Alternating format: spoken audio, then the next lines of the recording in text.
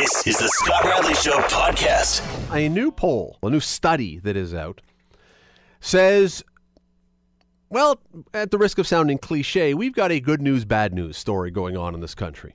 The good news, I think, although my next guest may tell me that I'm wrong on this one, but I think the good news is that nearly half of Canadians within the last quarter of last year reduced their household debt, brought it down, pulled it under control a little bit. That's the good news. The bad news, presumably, nearly 40%, so getting up again to the other half, added to it. And here's the thing, the folks who added to their household debt did enough adding that it actually brought up the total overall to a 3.3% increase. So, on average, Canadians now owe almost $23,000 per person. And if you're thinking, that's not a lot, well, that's every elderly person who is lying in a hospital bed who presumably should have their debts paid off by now, right down to every infant that was just born. Every single person in this country owes roughly $23,000. Scott Hanna is the president and CEO of the Credit Counselling Society. It's a group that helps people with debt and with getting out of trouble when they find themselves there. Scott, thanks for doing this today. Good evening, Scott. Good to be on the show. Now, are you a pessimist or an optimist? When you hear a report like this that says, well, half the people are moving one direction and half are moving the other, do you look at this as a glass half full or a glass half empty? I'm more of a realist in terms of looking at this, that it is positive that half the nation is paying down their debt. It's very concerning that another half aren't. And actually, when you look at the average debt loads of those individuals, it far surpasses the average of $23,000. The other thing in this report that came out that concerns me is that, Canadians who are later in life, those 56 plus, are still adding onto their debts. And typically when you're retired, that's a time when you shouldn't be carrying any debt at all. And yet we see a growth of 3% for those 65 plus to an average of just under $16,000. That's concerning.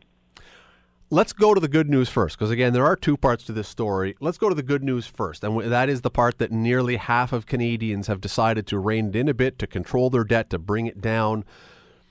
Is that typical? Is that the number that we are used to hearing, or is that a higher than normal number of people who have decided to try and do something about what they owe?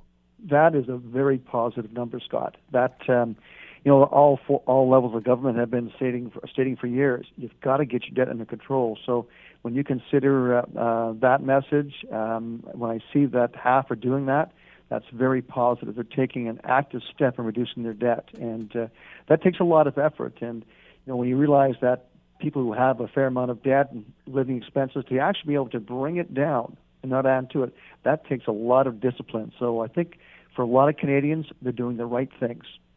Well, and when you talk about the discipline, what really struck me about this, and it didn't dawn on me when I first read this report, it sort of hit me later, they're talking about these figures are over the last quarter of 2017, which means this would overlap with the Christmas season, which typically is not a time when a lot of people are reining in their debt or their spending, they're adding to it. Certainly, and that really is positive. And it tells me that there's some planning going on, people making some conscious decisions to scale back, which certainly we encourage people to do so, and to establish a plan in terms of, I want to get out of debt, I need to get out of debt. And on the other side of the coin is, what happens if you don't get out of debt? What are the long-term implications? Well, do you think that's what it is? Is this a message that is getting through that you and many, many, many others have been yelling from the mountaintops now for a while? Or is there something else going on? Is this simply that voice finally penetrating people's brains, or is there some other thing that's happening here? I think it's a little too early to confirm that, but certainly there's a lot of talk about it, and reading different blogs and chats. It certainly is a topic of discussion that's people are more comfortable bringing up now in terms of, I need to rein in my spending. I need to get my debt levels under control. And so we certainly are seeing more people taking proactive action and asking for help. How do I do this? Where in the past, they struggled for years and years and years and really didn't accomplish a whole lot other than being frustrated. Yeah, because you could also argue that while it's the message, it's also people realizing that there's a sense of nervousness out there that if something does go wrong with the economy, I don't want to be stuck.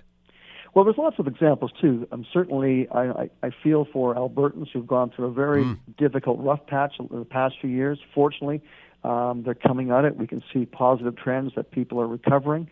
But it's just incredible how quickly things can go from bad to good. I worry about the implications of NAFTA. That could have a dramatic impact from one coast to the other, depending upon what comes out of it. You're listening to The Scott Radley Show, weeknights from 6 to 8, only on 900 CHML. Canadians owe a lot of money. $1.821 trillion is what we Canadians owe. That is up 3.3% from last quarter. That's the bad news. The good news is almost half of Canadians have reined in their debt, reined in their spending a bit, and have brought their amount of money they owe down. Scott Hanna is the president and CEO of the Credit Counselling Society of Canada. He is joining us. Scott, is debt always a bad thing? We talk about trying to rein it in. Is it always bad to have debt? No, it's not. I mean, without debt or access to credit, very few of us would be able to purchase a home or in some cases get a post-secondary education. It provides security when we're traveling to use a credit card as opposed to having a lot of cash on us. So credit is a good tool, but it is a tool that has to be used carefully, like all tools. And where it becomes a problem is that when we make the decision to use credit without forethought, why am I taking out a loan? What do I need it for? How am I going to pay it back? What if my circumstances change?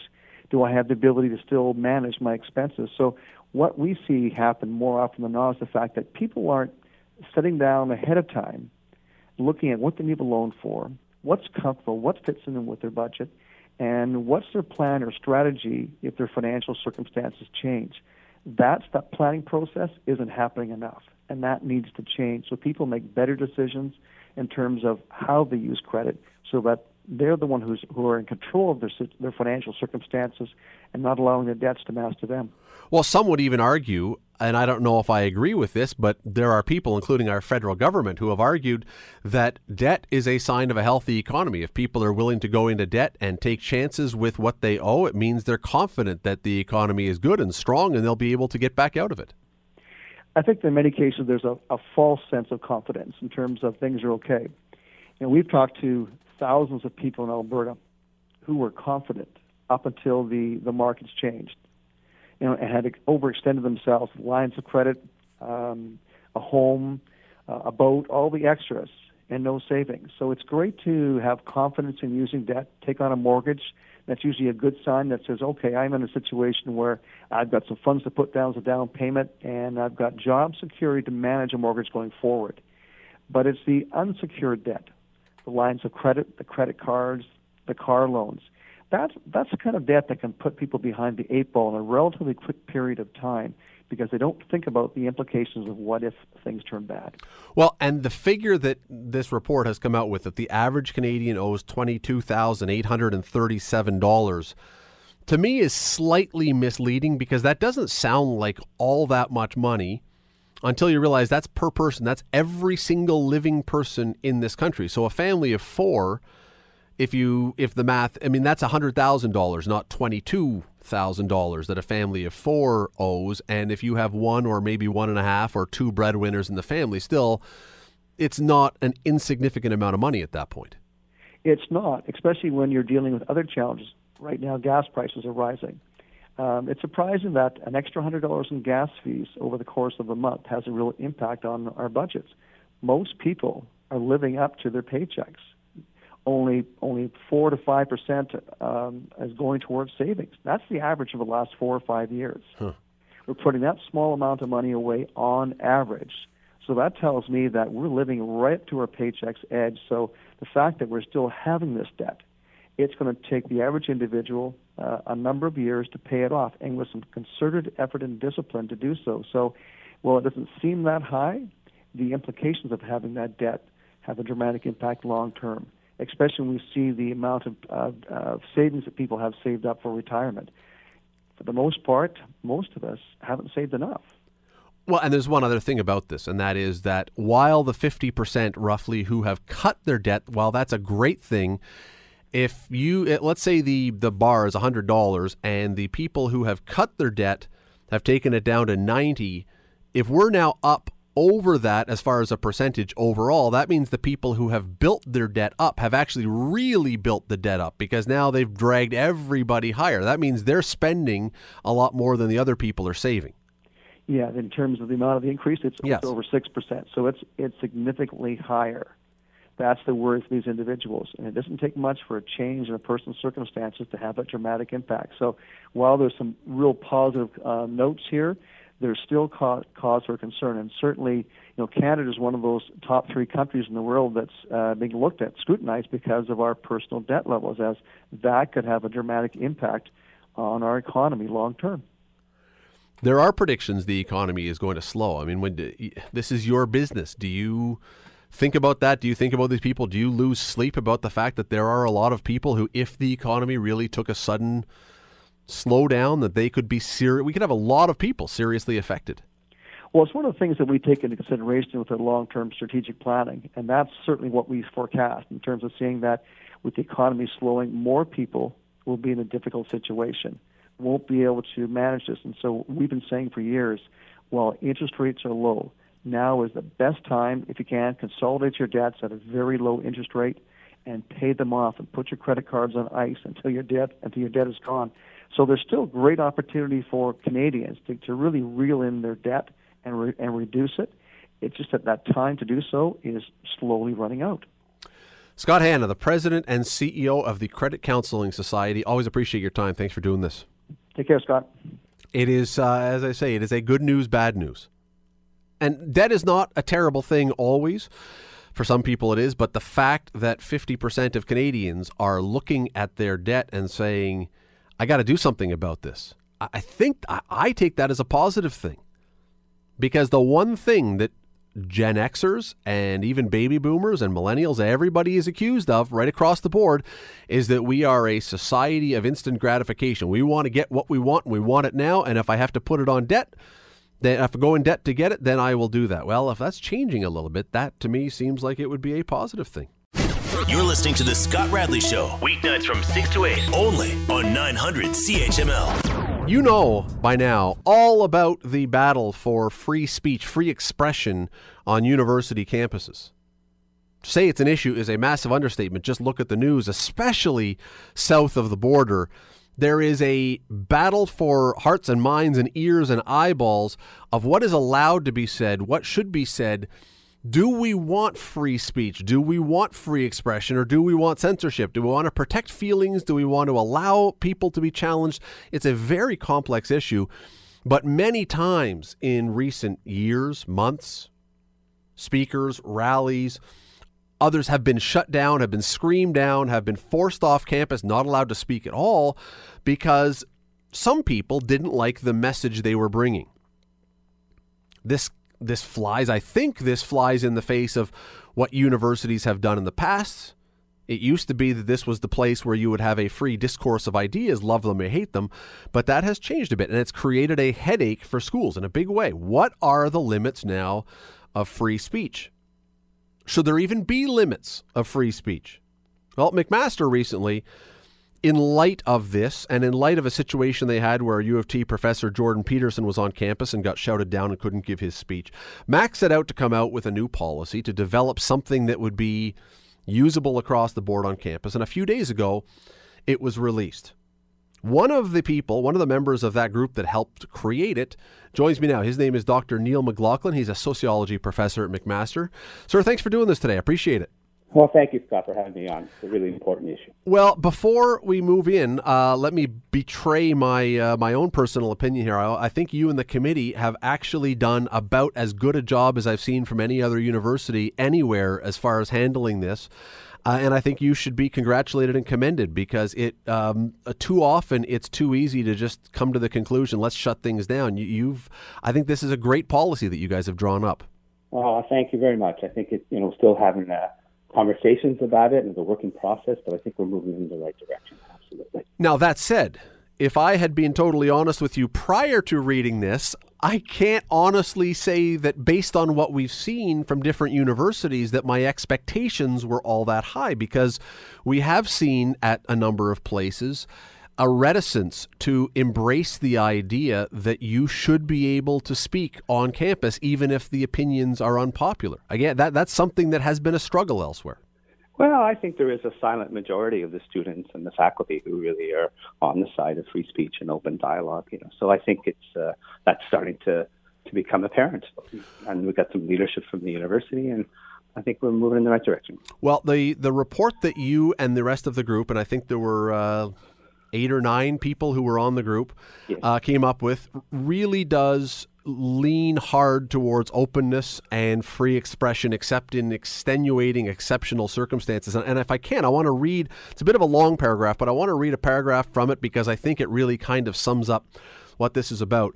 McMaster, this is the quote, McMaster University thus remains unequivocal in its commitment to freedom of expression, inquiry, and protest, and with the exception of those forms of expression already outlawed nationally by harassment, libel, and hate speech legislation, continues to stand for the vigorous, open, and civil dialogue and debate of all ideas, including those that some find offensive or odious, or that appear to conflict with the university's values of equity and inclusion. Indeed, it is precisely because McMaster is committed to expanding and deepening the diversity and inclusivity of its intellectual community that it will support and encourage the free exchange of ideas, an exchange that has allowed humanity historically to triumph over inhumanity. Censorship, by definition, is non-pedagogical and collides with the university's mission to provide meaningful opportunities for education both within and outside the classroom. Again, it's a long paragraph, but it's pretty clear that you on the panel, on the committee, lean towards the idea that we want to make sure that when there's a challenge here, we're going to go towards openness. That's what it sounds like. Yeah, I think that's right. I think you called it exactly right. I think that's where we're going. Was there a battle within, and obviously you're not going to say who was on saying what, but within the discussion, was everybody immediately on board with this, or was there some debate about where this should go? Well, I think inside the committee there was a strong consensus. There are people in the university who don't take quite the same position, and we did a lot of consultation and talking to people. So, it's definitely not unanimous, and there'll be dissident voices, and that's part of the openness. The university is having these conversations, but the committee was definitely on board with this, and I think most students and faculty are on board with something that looks like this. Had you expected that when you walked into the room to begin this process? Had you sort of assumed that this is where it was going to end, or did you know where it was going to end? I felt confident that it was going to go in this direction, but I wasn't surprised at some of the different viewpoints. I've seen these kinds of things on campus before. I was quite vocal years ago in the Israeli apartheid conflict that happened at McMaster, and I'm someone who felt that students who had a right to organize around the issues that they see fit and speak in languages that other people had a problem with, and that was sort of from the left. And then some people from the right come and have some ideas that other people find problematic. I think that we need to talk it out and have all the perspectives out there. But that's the law. That's always the funny part, and when I say funny, I don't mean ha-ha. I mean the ironic part about this, and that is that people are very vocal when it's something they don't agree with, but they're quite okay with language that may be offensive when it's something they do agree with, and so who becomes the arbiter of what is allowed to be said or not? It's just far more sensical to say, look, unless you're saying something that is calling for someone to be burned at a stake or whatever else, you can say it. Yeah, I mean, I think that I definitely come from the left side, and I'm willing to speak out and leave a space open for people I disagree with on the conservative side, and it's part of an open dialogue in a community where we're all speaking our minds. There are people who are hypocritical about that and don't go with that, but I think a lot of people feel that way, and that's I think the place to go.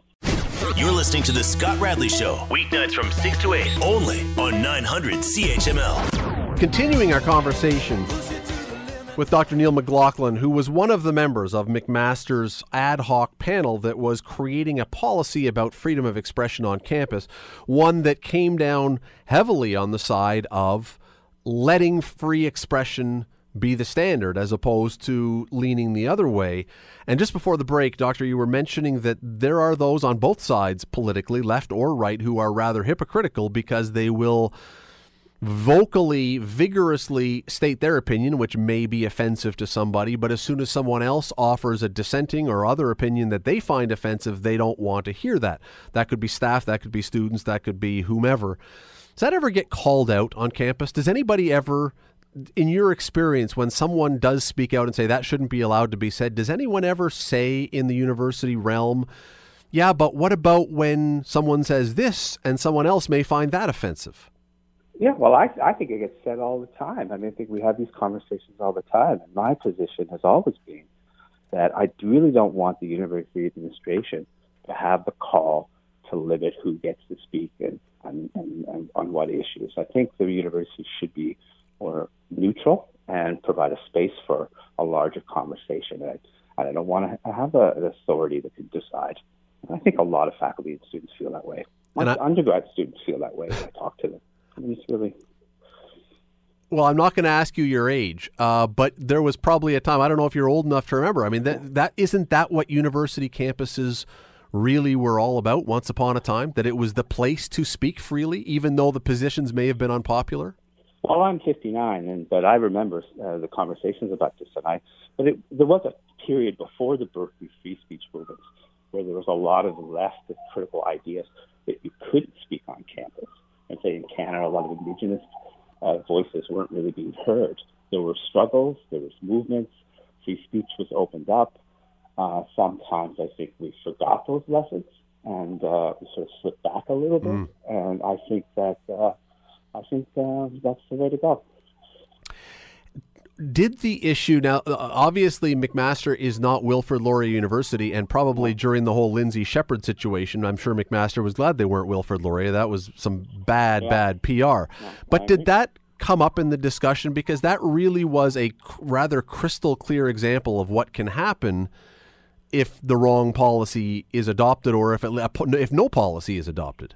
You know, I've listened to what you had to say about Lindsay Shepherd when you had her on the show, and I think it was a really good episode, and I totally agree with you. The one thing I would say, though, it wasn't so much a issue of free speech. It was really an issue of bad teaching and bad management from the university. They really blew it. No question. But ultimately, and I agree with you 100% on that one, but if the speech that she had referred to was not controversial, it never would have arisen. No, I agree. I mean, I think that faculty have a right to organize their classes the way they wish. And if the faculty had talked to the TA and said, I really don't want you to do this, I want you to do that, then they would have been well within their rights. But to drag her into a meeting like that. Have you had any or much feedback about this since it came out? It's only been unbelievable. Sorry, have you had much feedback about this since it came out? I know it's only been a few days, but has there been any kind of reaction from anyone on campus? Well, I think, I talked to some people who feel it goes a little bit too far on the free speech issue, and there was a lot of anger around the Jordan Peterson visit, and there is a lot of concern about a lot of nasty thoughts and speech around campus. So I'm talking to people about that. I hear people who have a little bit of a different viewpoint, and there's a conversation happening. But I think there's going to be a strong consensus in the university around these issues. And does this extend now? Clearly, the impetus for this, I think, was that Jordan Peterson speech. But does this go even into the classroom? If a student, for example, in a class stood up and said something as part of a discussion that flew in the face of political correctness, or that the professor or other students were upset by, does this extend to that? Can he or she say that, or can the teacher still say, no, you're not allowed to have those views or say those things in a classroom? Well, I think it's a little bit of a different issue. I think that there is a need for good classroom management. So it's not quite an issue of free speech. But I do think there's a commitment among the faculty to allow and a space where there's a diversity of political opinions to be heard in the classroom, and to really get a lot of debating and discussing going on. And there's a commitment. I think we haven't spent enough time on that and talking about how to do that and how to make that comfortable. accessible for everyone. And I think that's part of the report, is to sort of spend some resources and spend some time and have some conversations among faculty and students about how to make that happen. It is an interesting word you just used, though, is to make it comfortable. Should we be making university comfortable? I'm not arguing that we should be, again, making intentionally horrendous statements, but should there be some discomfort?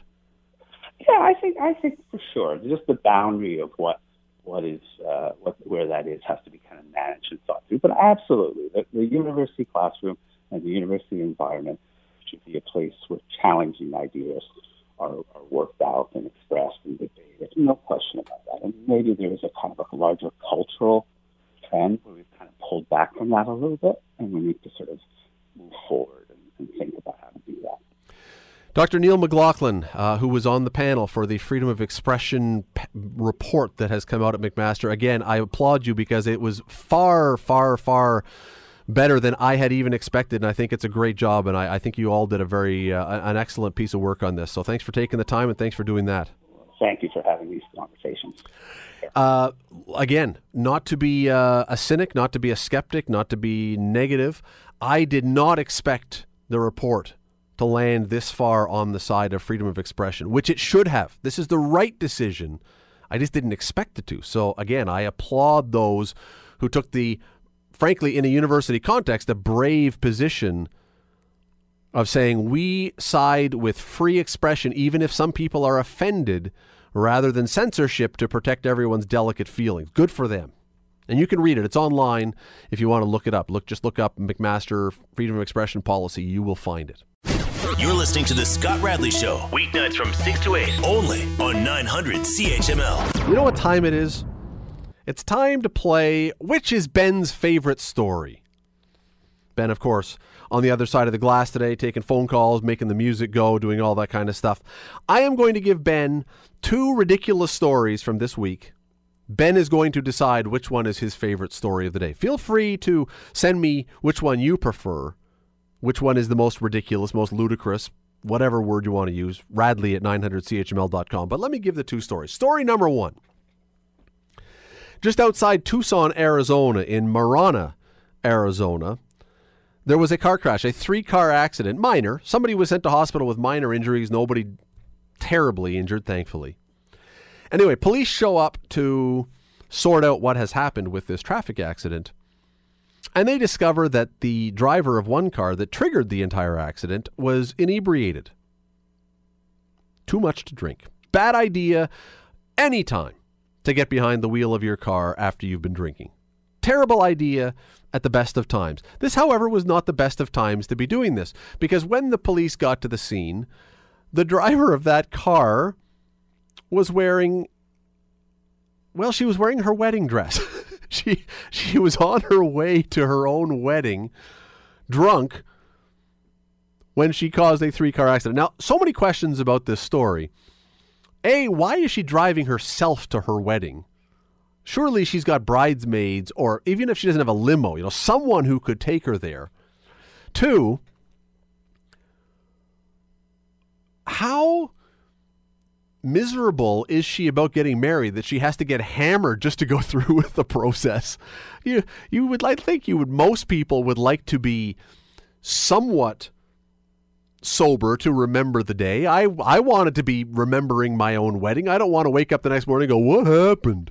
I don't remember anything, man. I blacked out. Anyway, so yeah, she was arrested. She was booked. She was released into the custody or the care of her fiancé. No word if the wedding went ahead. No word if they went ahead on time. No word about anything about this. But driving to your own wedding, in your wedding gown, drunk, and causing an accident. There's story number 1. That one is weird. But here's number 2. This one comes to us from, right in the Southern Ontario region. I think it's Newmarket where this happened. Is it Newmarket? I think it's Newmarket. Anyway, let's say Newmarket for now until I find out otherwise. There is a mother of, and you'll hear this story, I'm sure, in the next few days. There is a mother of 4 boys, 4 young boys, 4 children, who has incurred the wrath of her neighbors. And why has she incurred the wrath of her neighbors, you say, with 4 young boys? Is it because they are taking the dog for a walk and allowing it to poop on the neighbor's lawn? Nope, nothing like that. Is it because they are 4 little bratty kids who are swearing all the time out in front of the neighbor's house? Nothing like that. Is it because they are, well, pick whatever you want. No, it's for none of those things. Whatever you can imagine, none of those things are the reason that she has incurred the wrath of her neighbors and received a letter from the neighbor. You want to know what it's for? The kids are making noise when they're playing outside during the winter. When those kids are in the backyard playing in the snow, they are yelling, they are shrieking, they are making noise. Would you please keep it down? We are running a respectable neighborhood around here, and we don't need your 4 little tots making noise when I am trying to have silence.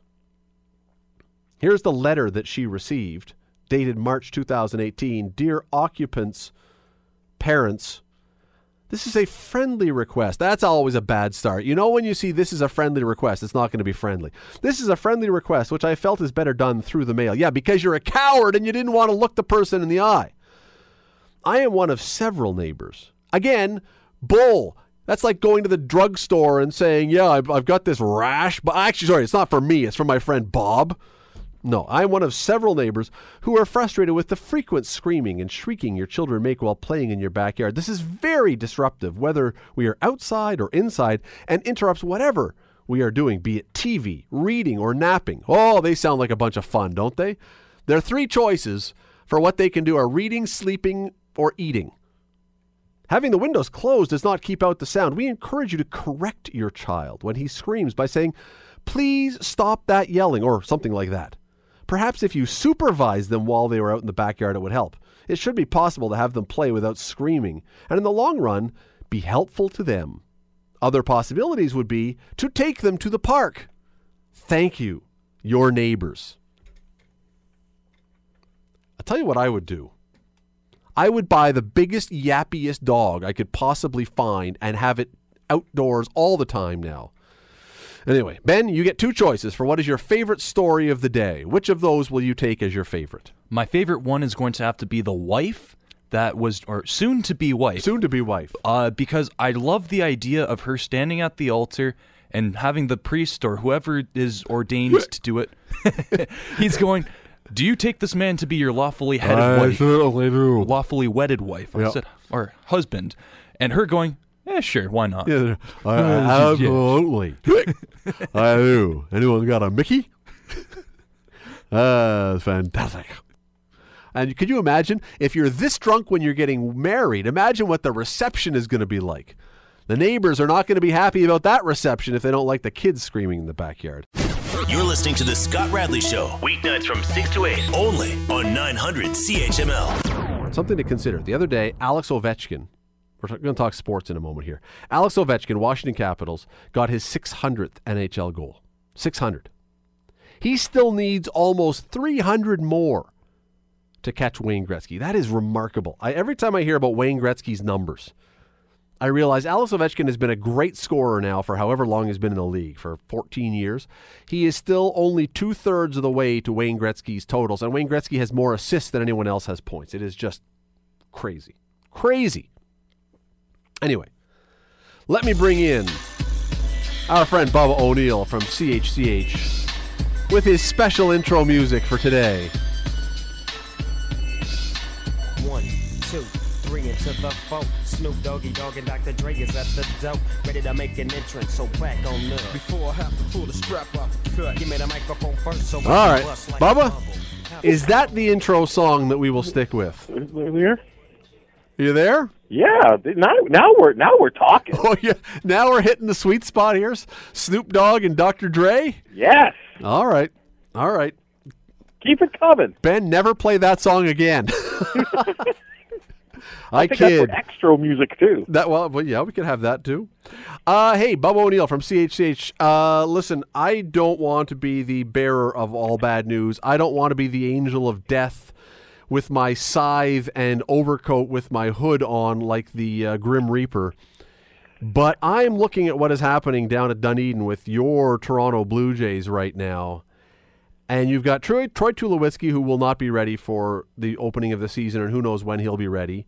He's got bone spurs in his foot. You've got Marcus Stroman, who's got a shoulder thing that doesn't sound overly serious, but we don't really know. You've got questions all over the place, and now Josh Donaldson apparently has got that calf injury that bit into him last year, and it's returned. I'm not getting the feeling that things are moving towards a happy ending for this 2018 Toronto Blue Jays team. Well, you couldn't possibly have thought that this was going to be a big season for the Toronto Blue Jays, Scott. First of all, the window of opportunity is come and gone. That's more than obvious, and I think we saw that last year, that this is a team that is, tooling down now. Last year they were the oldest team in Major League Baseball, and changes need to be made. Now, I will say this, the new regime, they've got a nice job in terms of recouping some of the young talent that was dished away by Alex Anthopoulos, and they've got some young guys who are coming up. And I think if you're a Blue Jay fan, you have got to believe that this team is now sort of gearing up for 2020. But from what I see right now, what the roster is, it's a bunch of guys on one-year deals and spring training invites. And I'm not saying that they are tanking, but a lot of things have to go right, and a lot of people have to remain healthy, and that first starts with the pitching staff.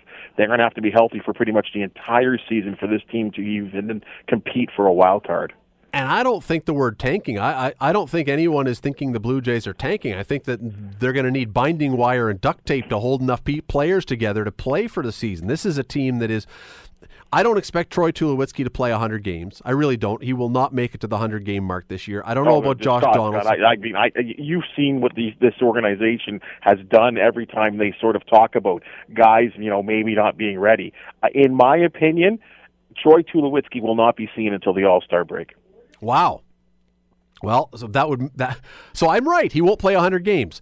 But I mean, okay. But there's an issue you've got. Depending on Josh Donaldson, how hurt he is or isn't, I don't know how many games he has. I don't expect that Russell Martin can rebound and be a highly, highly productive catcher again. I think he's just got so many miles on the chassis now that he may be okay, but he's not going to be great. There's not a guy on this roster right now that I would look at right now and say, I can imagine a career year from this guy. There's nobody. Well, I think that's maybe the guy, maybe a Greichuk, maybe. I think that really they're looking for that exact sort of thing, is because a lot of these guys are on short-term contracts. You're going to get a lot of high effort from guys that are going to be looking to extend their contracts, guys that will be looking for some dough, at the end of the year with maybe another franchise. This is very close to me, in my opinion, to what the Maple Leafs did 2 years ago, when P.A. Parento was the leading scorer. It's going to be a bunch of hard-working guys. I will not accuse the Blue Jays of not being a hard-working franchise. I think you're going to see a lot of that from some guys. But Donaldson, I don't think he'll be here by October. I think something will be done to try and get something for him. I don't see a long-term future with him as a Blue Jay. You talk about the especially not at the money that he's going to be wanting. Well, it's what he wants, right? I mean, and I think really this is his last opportunity at making a significant amount of money at 30 years old. And he's got the calf injury you talked about. There was a shoulder ailment. The other day he was dehydrated. Does he even want to be here? I mean, I'm not questioning his will to win, but does he even really want to be here? And there's also the biggest thing to look at right now. The New York Yankees and the Boston Red Sox. They are powerhouse teams and have done some things in the off season to add to their roster, which I think would make them significantly better than the Toronto Blue Jays in the American League East. I don't think there's any question about that. If you are adding, what's his name, from Florida? Giancarlo Stanton. Thank you, Giancarlo Stanton, yes. If you are adding Giancarlo Stanton to a team that already looked pretty good and had a bunch of young guys, if I'm the Jays, you're seriously, you don't want bad things humanly to happen to other people, but you would not mind if Giancarlo Stanton suffered a season-ending groin injury in spring training, along with Aaron Judge, along with half that roster. And you just said it there. Can you imagine the terror of, being, say, a left-handed pitcher, and you got to face those two right-handed bats? For anyone really, for that matter. It's going to be frightening for those guys. I mean, we're talking about a potential of probably it might end up to be 100 home runs between the two of them. Go back to Donaldson for a second, because this is something that, and you mentioned it, it sort of went right over my head when you said it, but then it clicked in. These days, how is it possible that an elite athlete ends up dehydrated? These guys have bottles of water and bottles of Gatorade and bottles of that Jose Bautista pink stuff, whatever that is.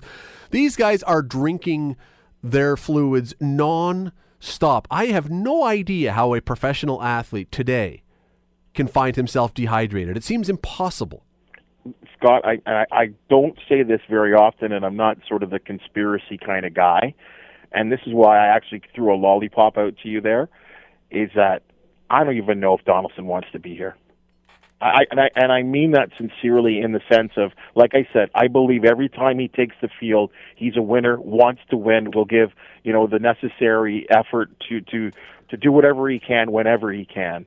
But I think the writing's on the wall for this team. He's 30 years old. He sees what's going on around him, not only with the Red Sox, not only with the Yankees, but look what's happening out in Anaheim and what the money that they're putting towards a team and going out and getting some players. Look what Texas are always willing to spend money to improve their ball club. He doesn't fit this team right now. And like I said, they'll never say it, but I believe they're building for 2020. And I don't believe Josh Donaldson is a part of this team in 2020. So why would he want to be here? Well, no, he came in 2015, and that was the year that in August then they went and got all those guys. So he experienced that great, unbelievable season. Then he experiences the next year in Toronto, which was another winning season, another playoff berth. Last year you thought maybe they would go, so you could still be really motivated. Didn't work out. But you're right. If he's looking around, there is no chance. I hate to be, again, such a pessimist. The Blue Jays will need to have someone sprinkle holy water on all their bats and all their gloves for any hope of being in the mix this year. I just can't see a scenario where they have enough guys healthy enough to compete, but even if everybody's healthy, I can't see that they can be good enough to do it. And so if you're a guy who's a star who is looking for a big payday, and because there's going to be money for him, payday with a winning team where you can ride out the remaining years of your life professionally on a contender, Toronto is the last place I'm looking right now. Yeah, absolutely. I mean, again, as you said, a lot of question marks and a lot of fill-in guys, fill in the blank here. I mean, Gibby's got a lot of choice when he fills out his lineup card every day. But it's who puts together that right chemistry of guys. I mean, look at the outfield, all right? Steve Pearce, I mean, showed signs last year. But, I mean, how many times has he been injured? He's injured right now. You have Curtis Granderson, who's going to be 37 years old and has shown some power, and that's great and all, but history has proven he's about a 250, 245 hitter, and it's not going to go up from there. He's going to give you your 20, 25 home runs. Dalton Pompey, a guy that's who's had concussion problems in the past. Randall Grichuk, the guy they got from the St. Louis Cardinals. Again, a good prospect, 26 years old, but hasn't had a history with injuries. So, and I'm just speaking about the outfield there, right? So, they've trashed Ezekiel Carrera. Yeah, he landed with Atlanta today or yesterday. So there you go. So, there's just a lot of question marks, and I think a lot of part-timers that are going to end up being full-timers in this lineup. Well, and you got the other thing with Donaldson is, the Jays have Vladimir Guerrero Jr., who is a third baseman. Can he be a major league third baseman? Who knows? But he is no, Scott. There's under no. If the Jays are serious about 2020, or are even serious about the development of this guy, Bo Bichette, Vladdy Guerrero, they cannot be seen this year. No. I'm not talking about them being seen this year. I'm saying if you're going to sign Donaldson, he's going to want a multi-year deal. He doesn't want a year or two. He's going to want 5 or 6 years. Absolutely. And you've got this guy Guerrero coming up who plays that same position. That's my point. So you're going to say, do we want to lock in Donaldson at $30 million a year for 5 years or 6 years? No. When that spot is going to need to be freed up in a couple of years or less for a guy who's a superstar. No, a guy like, as you said, a superstar player like Josh Donaldson. I believe, and again I say this with all respect, I believe if the Jays were serious about keeping this guy for the long term and building their team around him, a deal would have been long done, long ago, probably even last year. So I think the Jays are looking long term. They have been for some time, and they realize that they have an asset in Donaldson, but he doesn't. Like I said, his time is elsewhere and better served in terms of his career, I think, being played somewhere else in the American League, or maybe even with the St. Louis Cardinals, who have been sniffing around at him, I think, at least on 2 occasions. Well, now that we've established that, everybody can know that they don't have to go to watch or listen to Blue Jays in the evenings ever. Just stay here on the Scott Radley Show, because the Blue Jays will lose every game this year. So that was the intent of that discussion. But it wasn't actually. But they Except are for your 8 weeks vacation. Yeah, well, they are. However, I will be shocked if the Blue Jays win 75 games this year. I really will. I just don't see it because I think there's going to be so many. Anyway, I want to go to something else here quickly. We'll be talking lots, I'm sure, about the Blue Jays over the course of the summer as we start getting down into multiple injuries and what are they going to do. You and I may get a tryout at some point. Your choice. If you were stuck on a desert island and you had a TV with only one channel, and I don't know why you would have a TV on a desert island, but if you did, and you could only watch the World Junior Tournament or March Madness, which would it be? Will it be March Madness? And that's not even a contest. Not even close. No. How many times have I said this? And I know we've said that, I've discussed this with you, off radio, off camera. Call me with the World Juniors. Call me when the finals start, or when at least you hit the semifinals. Because everything else you can as we talk about the brackets with the March Madness, every crazy things happen. There's upsets in the first round. Every single round there's upsets. There's never upsets in the World Junior Hockey Championship. Not often. I mean, so to me, it's so predictable that the tournament loses a little bit of its luster. Whereas this basketball, it's a one and done. And there's all kinds of excitement. So I'll take the NCAA tournament or even the U Sports Final 8 over that. What I find really interesting about this comparison is you're not wrong. The World Juniors becomes way better when it goes to the playoffs. The round robin is whatever. And March Madness is really, really, really good at the beginning, by contrast, in the first 2 or 3 rounds. And I find it becomes more boring as it goes along because those upsets aren't quite as big a deal and those huge underdogs are not in play. I don't know if I really want to watch Kansas versus, North Carolina or these. Yeah. I'd rather watch the Bubba State from wherever take on some massive team and give them a scare. That, to me, is the excitement of the March Madness. There's definitely an excitement part there, though I will say that was sort of the trend for a couple of years, Scott, but in the last couple of years, the semifinals and final has been an outstanding game. And played in front of these ginormous crowds, which is always interesting to see. I mean, they play them in domes where you're talking about 75, 80,000 people watching a basketball game. I was a few years ago, Bob, they had, when it was in Buffalo, one of the times, Steph Curry, who now, of course, is a star with the Golden State Warriors, he played for a little tiny university called Davidson. And I was covering the thing. I was down there in Buffalo, and Davidson, and no one knew who Steph Curry was, except that he was the son of a guy who played for the Raptors at that time. They were playing against, I think it was Louisville, which is a huge school. Sure. And that was, to me, was the beauty. Davidson almost pulled off the upset. This nothing school that no one even knew anything about. Or no, it was against Indiana, I think. Anyway, pushed them to the absolute limit, and it was fantastic. That, to me, I'm with you. I would rather watch March Madness because of that. But it is I don't know. The first 2 or 3 rounds, I will be tuned in all day long for. By the time it gets to the final 4, whatever. Yeah, I just think right now, if we're looking at the World Junior Hockey Championship right now, Scott, I think I feel very, very confident in filling out a card of the team that's going to win a bronze, a silver, and a gold. I can't do that in March Madness. I will say this before we let you go about March Madness and about brackets. Everyone knows what the brackets are. That's the thing you fill out about who's going to win what game. Number of years ago at The Spectator, we decided to do an experiment.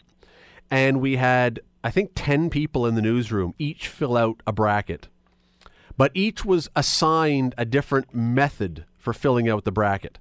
So we had one person who did it based on what they actually thought, their choice of who they believe. They were a big diehard college basketball fan. They picked by their expertise. Then we had one that was picked purely by favorites versus not favorites.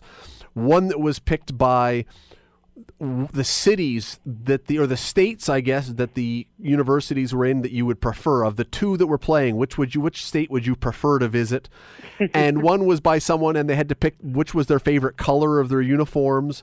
And one was which state or which city that the universities are from would you prefer to go shopping in, and all these things. And you want to know the funny part about it? Almost all of them were within like 3 or 4 by the end. Wow. there was whatever your system was, it'll probably work. Whatever your system. Just don't bet all underdogs. I just love that Warren Buffett puts up that incredible amount of money for anyone that can be perfect. It's $1 billion, right? I mean, one day it's going to happen. One day it's going to happen. I don't know when, but somehow, some way. And I can't remember exactly right off the top of my head what the odds are. I mean, they're absolutely astronomical to basically predict that many games. It's the same odds as you and I both growing an afro the same day. But just imagine for a second, because it's a $1 billion contest. If you get every single game right, and there's 68 games, and so again, it's 68 times 67 times 66 all the way down. You figure out what those numbers are, the chances of doing it. But imagine for a moment that someone has actually got it nailed, and now it's the night of the finals, and you have to get one more game right to win $1 billion. Wow. I think you would die of a heart attack before that game started. Yeah, you would best served to probably just go to the movies. Go do something else. You're right, because to be on edge like that would be unbelievable. But I believe it will happen one day, and Mr. Buffett will have to fess up the $1 billion. I think Mr. Buffett will be long buried and already nothing but hair and bones when the day comes that he's giving away that prize. That's again, the odds of that are just it's not even a lottery. There are so many people that buy the tickets, and it's luck, and there's each person has a different number. So this one, it seems implausible at best. Impossible is probably the better thing, but. A few Hamiltonians, few Burlingtonites that are involved. Take a look. They got a story in the paper tomorrow about one of them, a guy you've got to get to know if you're a Hamilton sports fan.